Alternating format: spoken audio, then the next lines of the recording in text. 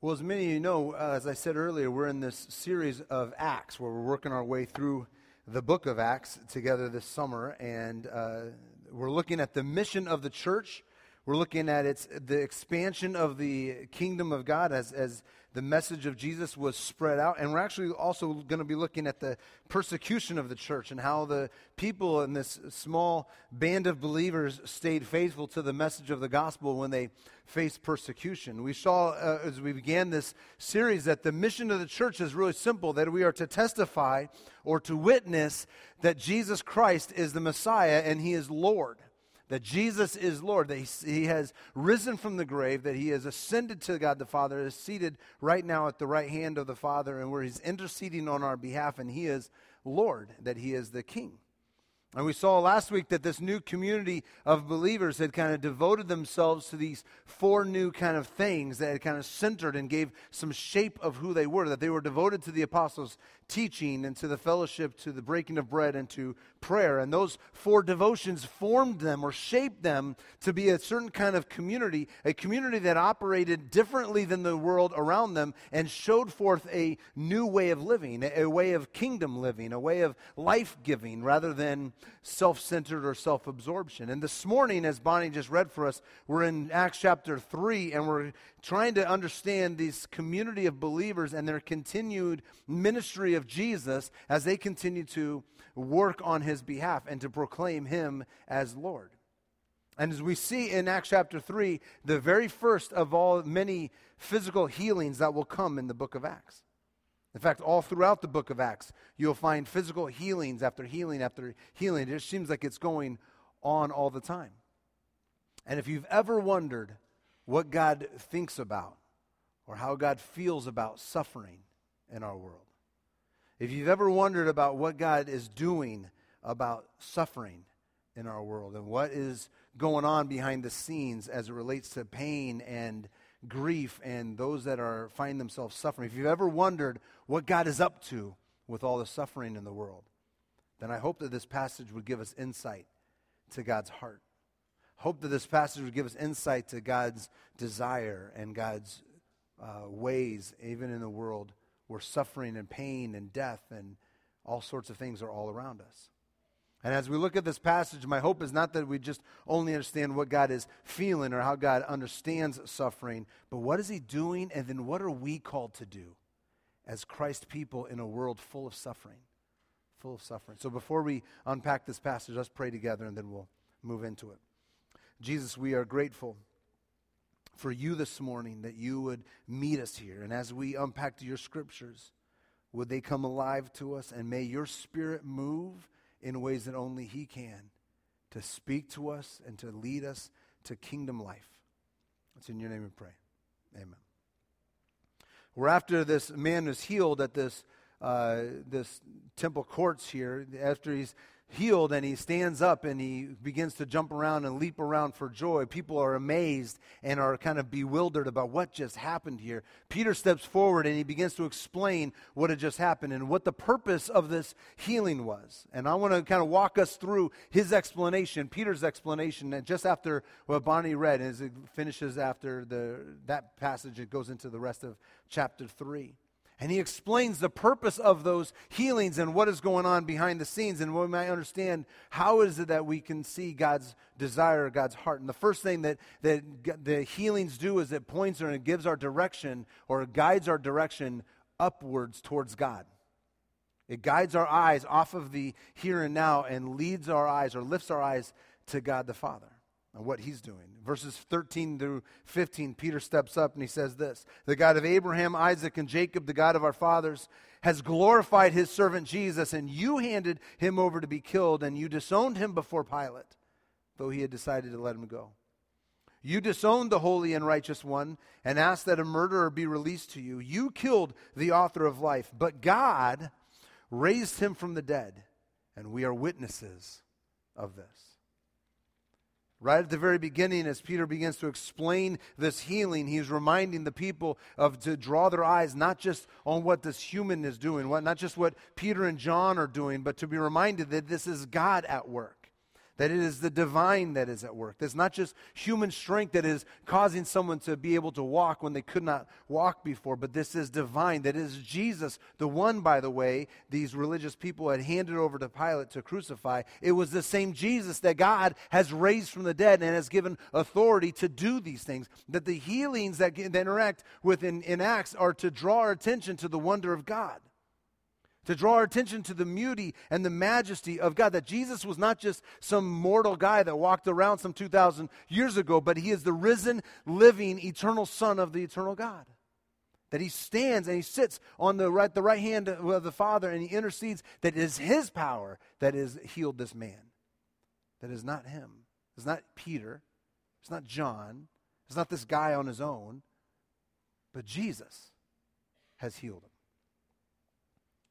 Healings like this that we see in this passage and healings that we experience in our own life are to draw our eyes off the here and now and to draw our attention to the eternal nature of God, that who God is. Many people that I know and many people in this room can think of a situation that you know of someone who has been healed physically. That no other explanation can be given except that the divine intervention brought forth healing. And when you witness a healing like this, when you understand, when you see someone who was in such pain or in such turmoil and nothing can explain it other than the divine intervene and there's healing that happens, does it not stir your soul for something more eternal? When you see the divine step into the temporal and you see healings happen, does it not stir your soul for something more and more of God? Does it not stir your soul for the majesty and the power and the wonder of God? Does it not remind you that God is God?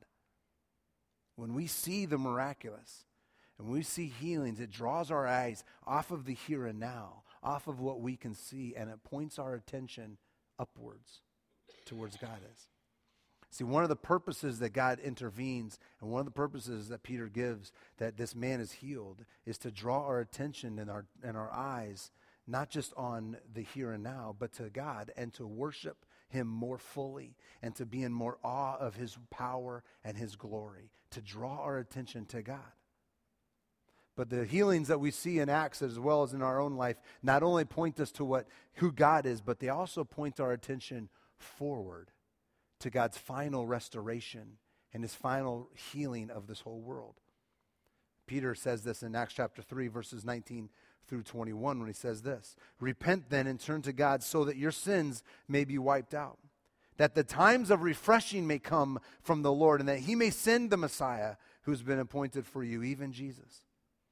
Heaven must receive him until the time comes for God to restore everything as he promised long ago through his holy prophets." That God would restore everything as God promised long ago through his holy prophets. See, the healing of this man at this temple courts was a sign, a point people's attention to the forward restoration of what God will ultimately do in this world. Where he ultimately, as he has promised, will bring healing and wholeness to all that are suffering and are going through pain and turmoil. It doesn't mean that everybody will be healed right here and now. For Peter and John, as they're going into the temple, there was all sorts of people that were laying and begging that day. That's what they did. They would go to the temple and they would beg, and they were blind and they were lame and they were paralyzed people. There were lepers. There was people all over. And in that time, that's just what they did. So it's not that everyone got healed immediately. Peter and John healed this one guy. But this one healing is to remind them and to draw their attention to the coming restoration of what God will do when all things are made new. You see, if we're ever curious about how God feels about the suffering that is going on in our world and the pain and the evil and the death and the suffering that we see all around us, God is not happy with the way this world is. God is not satisfied with the sufferings of people. God is not sitting back going, well, I guess there's nothing to do. The pain and the suffering that we experience in our own life and in the lives around us is the result of sin and rebellion in our world. And God is not happy with it. And so he steps in from time to time and miraculously heals us, pointing our attention back to the way in which this world was originally created and what it will be like one day when he restores all things and all matter of things will be well. And he will restore it all. And when restoration is complete, healings like we see in Acts and like we see in our own life point our attention to what God ultimately will do in this world when he restores everything. Pain and grief and difficulty and turmoil and suffering is very real. And it can be extremely overwhelming. But the glorious news of the gospel is that it is temporary. For those who are alive to God and his kingdom, it is temporary. This is what the Apostle Paul is getting at when he says in Romans 8, verse 18, which is a fantastic verse, to sear into your memory and keep it by memory as best you can. I consider that our present sufferings are not worth comparing to the glory that will be revealed in us. Friends, suffering and turmoil and evil, temporary. And the healings that we experience in the world, as we see in Acts chapter 3 and as we'll see throughout the rest of Acts, these healings are to draw our attention, to remind us of the future, what God one day will do.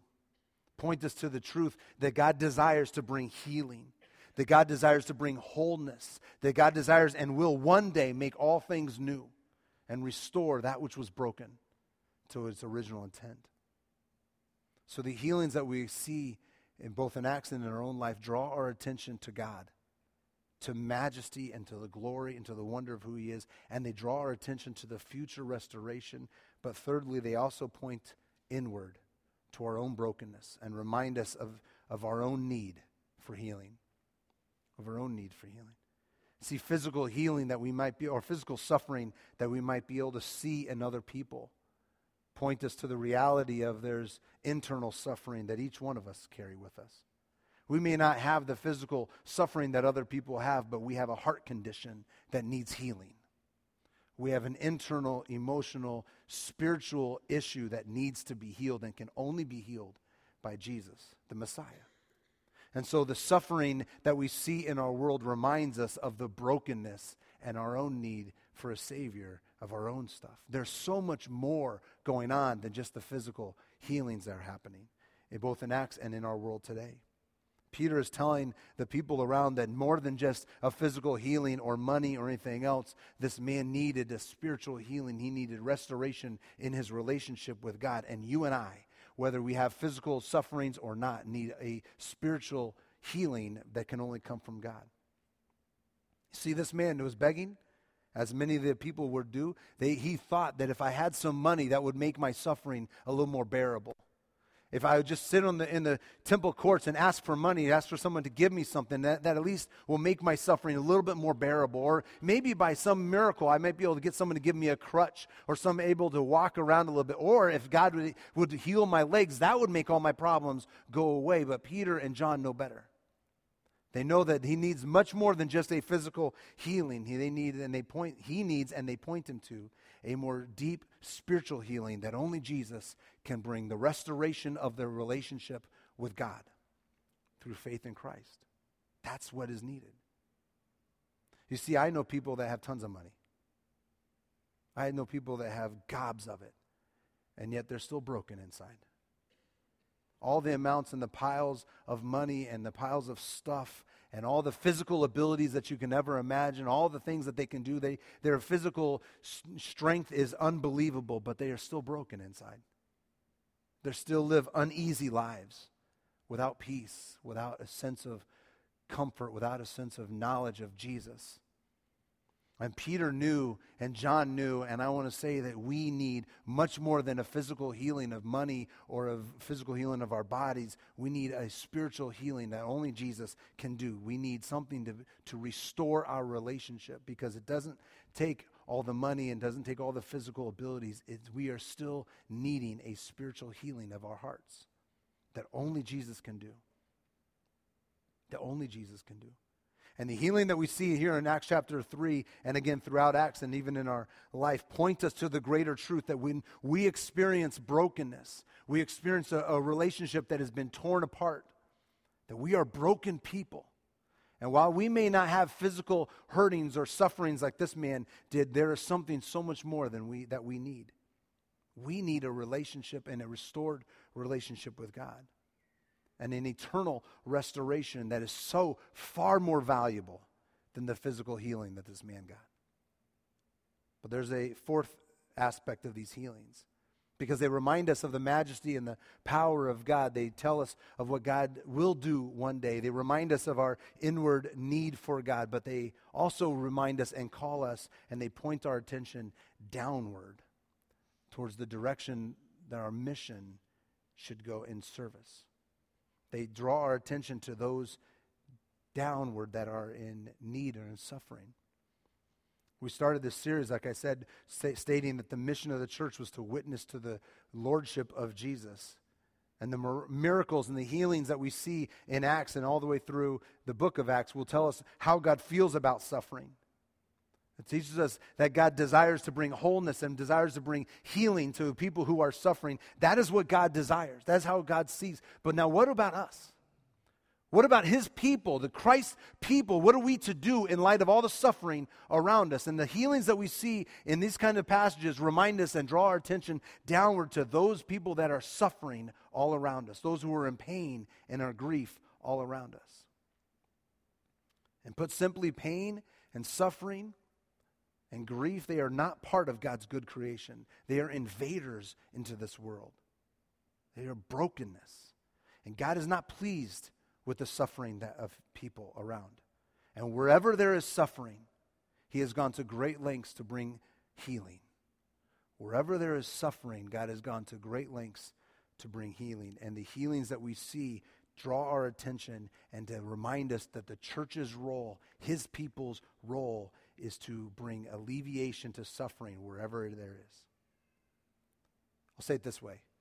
Friends, you and I, as Christ people, as apprentices to Jesus, ought to be agents of healing all around us, proclaiming and demonstrating the goodness of healing that comes through Jesus. That we ought to be people that work on behalf of those who are suffering to alleviate the suffering, to give them hope. We are to be agents of this. And the healing in our world that comes in our world will only come through the sacrificial nature of Christ and Christ people, selflessly, sacrificially serving those who are suffering. And as the body of Christ people, when we willingly empty ourselves to serve those who are suffering, we bring healing to them. We bring healing and wholeness to marriages that are fallen apart, that are broken.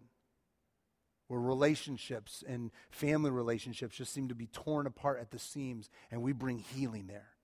When we see someone suffering because of a financial crisis or something else, we don't just turn a blind eye, but as Christ people, we go to alleviate the suffering of those people around us. When we see perpetual systemic poverty, then we go and we do what we can to alleviate the suffering of people all around us. When families that are broken, we don't just kind of close our eyes and plug our ears, but we move toward to bring reconciliation and to bring healing, to alleviate suffering.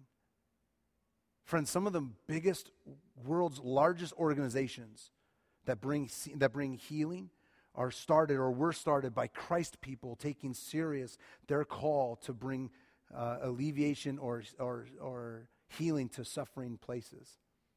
Because when Christ people understand God's desire to bring healing to people who are suffering, and our role to be his hands and his feet and his practical application of his desire, then we begin to take seriously this call to proclaim and to demonstrate the love of God in very practical ways, and we will seek to bring healing to people who are suffering. We will seek to bring goodness to those people who find themselves hurting. All sorts of healing organizations started by Christ people who live out this calling. Hospitals, the Red Cross, the orphanages, recovery programs, soup kitchens, adoption agencies, homeless shelters. The list could go on. And obviously not all those organizations are still run or driven by Christian faith, but it was a desire of Christian people to alleviate the suffering of those around them that started these worldwide organizations. And our apprenticeship to Jesus will lead us to sometime or at some point view this world the way he views the world. With all the pain and all the suffering and all the evil that exists, we will begin to see it through eyes that are like Jesus, and we will seek to bring healing and bring wholeness to people that are suffering. Because the ministry of Jesus is a ministry of healing. And the ministry of Jesus' people is a ministry of healing. And it will always point us to the message of God's great love for this world, God's great love for people. It makes zero sense to me for Christ's people to proclaim a Savior who gave up his life for us, that we might experience forgiveness and newness and eternal life. It makes no sense to me that we would proclaim a Savior like that and not be willing to demonstrate the same desire to give our lives away in a community of those who are suffering. It makes no sense to me. We point people to the healing that is found in Christ because that is what he has done for us. Our ministry is both proclaiming and demonstrating the goodness of life with God and the healing and the wholeness and the restorative nature of Jesus. And the message will become believable when we proclaim it with our mouth and when we demonstrate it in tangible ways through loving and serving and bringing healing and listening and walking alongside someone. So let me ask you a question. Where is God stirring you to be an agent of healing where there's suffering around you? Where is God stirring in you to be an agent of God's people to bring a ministry of healing where there's suffering around? It may be in a ministry here at church. It may be through a ministry like Celebrate Recovery. We're seeking to help people through their hang-ups and habits. It may be through our ministry of our Learning Tree daycare with the children and families that come through these doors every day of the week, that are hurting, that are broken, and that are suffering. And it may be a way which you can come alongside and minister with them, with us as we care for these families. It may be ministering to people that are elderly and shut in and they can't get out and visit anybody else. It may be to seek to bring healness or healing where they're suffering, to enter into the process of adoption, to bring wholeness to those that are broken.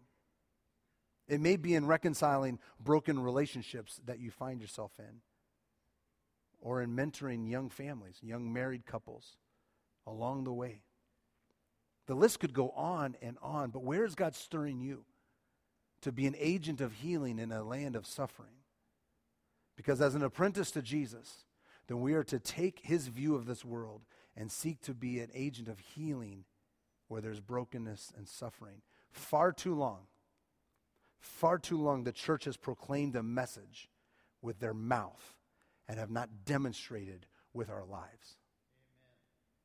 So let us be God's people in this world and bring healing, pointing people to the goodness and the power and the restorative nature that one day God will bring restoration of all things and healing of all things. May we be moved with compassion and by the example of our Lord and Savior to demonstrate a healing nature of God, to not turn a blind eye, but to reach to those who are suffering, reach to those who need something, and to care in the name of Jesus. Let me finish and wrap up with two quick questions that often are asked. What do you think about this aspect of healings and miraculous healings like we looked at in Acts chapter 3? First question is, does God still heal people today? Yes, he does. Next question.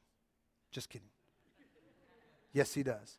There's absolutely nothing in Scripture, neither in my experience, that would ever point me to say that God stopped healing some time ago, that miracles stopped happening. They are happening. There are stories in this room of people being healed, of marriages being healed, of reconciliation happening, physical healing taking place. There's stories that we could spend hours upon hours telling about how God continues to heal. And we ought to pray for it. We ought to believe it. We ought to believe that God can and does stand in the gap and heal people instantaneously still today. Absolutely. So second question, does God always heal? No. And yes. And yes. Because remember, physical healings point us to a future restoration where one day God will do as he has promised through the holy prophets long ago, that he will reconcile everything under the lordship of Jesus, that one day all will be well, and all will be well. and all manner of things will be well. And sometimes, for reasons we don't fully understand, God chooses not to alleviate all of our suffering this side of heaven. For reasons we cannot fully understand, God allows that to happen. This is what the Apostle Paul described as a thorn in his flesh, if you remember that. He prayed diligently for the Lord to remove that thorn from his flesh. And God's response to Paul was this: my grace is sufficient for you. I may not take that thorn from you. I may not take all that pain and that suffering away right now and right here, but my grace is sufficient for you. For my power is made perfect in weakness. Sometimes the immediate healing that we pray for and we desire doesn't come. It's broken. But friends, we long for the day when the kingdom will come on earth as it is in heaven, and where he will do what he promised long ago through the holy prophets, and full restoration will come. And so while he may not heal directly in this time of eternity, we do know that he will heal and we will bring restoration. I heard a pastor one time speak about this, and he said it this way. He said, sometimes God glorifies himself by sick people getting well. And sometimes God glorifies himself by sick people suffering well. And sometimes God glorifies himself by sick people dying well. Because our confidence and our joy is not contingent on our life being free from suffering. It is found in faithful obedience through the suffering, when we are confident that he who began the good work in us will bring it to completion through his son Jesus. That he who began the good work will see it to its end. That our confidence is not because our life is free from suffering, but we long for the day when all will be well and restoration will come. And God's mission in our world is to bring healing and to bring restoration to that which is suffering and that which is broken, and is done through the work of his son Jesus. That it is only because of Jesus and the resurrection of Jesus and that he ascended to the right hand of the Father that healing can come, and it is only because of him and only through his power. And it draws our attention to the majesty of God, and it draws our attention to the future restoration, and it reminds us of our own need for healing in our own hearts and our own areas, and it leads us and it calls us to be people and agents of healing for the people that are suffering all around us every day. So may you be someone filled with compassion. May you experience the goodness of God's healing in your life. And may you have a witness to the glory of God around you. And may this all be for the glory and the power of Jesus. Let's pray together. God, we are grateful for you, and for the healings that we see, and for the miracles that we witness in Scripture and in our own life. I pray that when we see them and when we experience them, may we be drawn to worship you more. And may our testimonies go out for this world, that they may see and glorify and praise your name. It's in your name we pray. Amen.